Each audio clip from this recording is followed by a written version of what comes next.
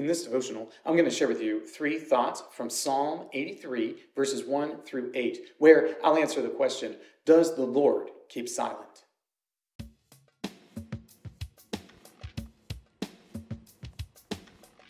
Psalm 83, verses 1 through 8 says, O God, do not keep silence. Do not hold your peace or be still, O God.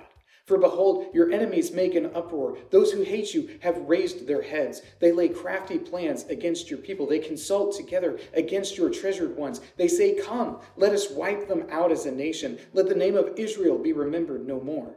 For they conspire with one accord. Against you they make a covenant. The tents of Edom and the Ishmaelites, Moab and the Hagrites, Gebal and Ammon and Amalek, Philistia with the inhabitants of Tyre. Asher also has joined them. They are the strong arm of the children of Lot.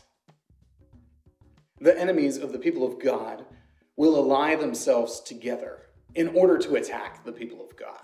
And in this song of Asaph, what we see is this cry to God to respond, to not be silent in this mounting terror that is coming against the people of Israel. He is calling out to God saying, Lord, will you be quiet when our enemies attack us? Will you let these godless heathens, these terrible Canaanites, come and destroy us? Or will you demonstrate your power and authority over the world by defeating them, even though they seem so very powerful when they're united together against your people? Well, that's a question that all of us ask at times. We ask if the suffering that we are experiencing is due to a lack of power or a lack of ability on God's part. Well, here are 3 thoughts from Psalm 83, verses 1 through 8, answering the question, does the Lord keep silent? Thought number 1, rising enemies. There will always be rising enemies against the people of God. And this is something that we need to acknowledge, that as we live here in this world, that the enemies of God will always be arrayed against us. We need to recognize that God's enemies will attack. They will do so and do so ferociously. They will rise up against his people and attempt to destroy them.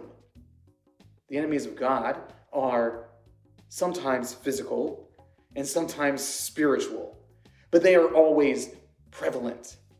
We need to be aware of that. These rising enemies will make us doubt whether or not the Lord has anything to say about the protection of his people. Thought number 2, conspiracy.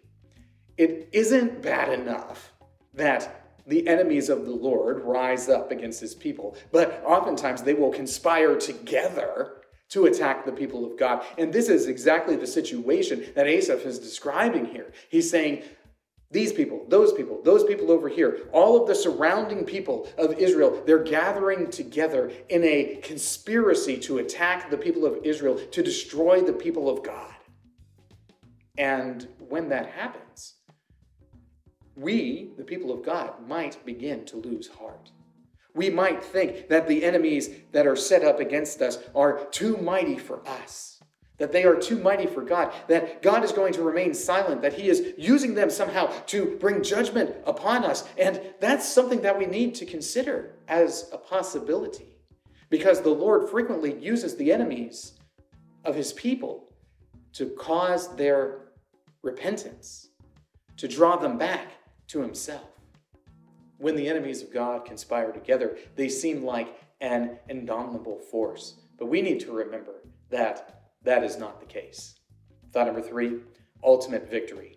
The ultimate victory belongs to the Lord. And if you watched yesterday's video, you know that there are unseen forces that belong to the Lord that he can bring about at any moment in time. That while we might think that the Lord will keep silent, he doesn't have to. But he does, in fact, have the ultimate victory in all of creation. And there is some consolation, even in the midst of our suffering, in knowing that the Lord is bringing about his ultimate victory in the world. When you have confidence in that fact, when you really, truly believe it, you understand that no enemy that comes against you as the people of God is going to be able to defeat you. It will not be able to separate you from his love. And that brings us comfort, even in the midst of adversity.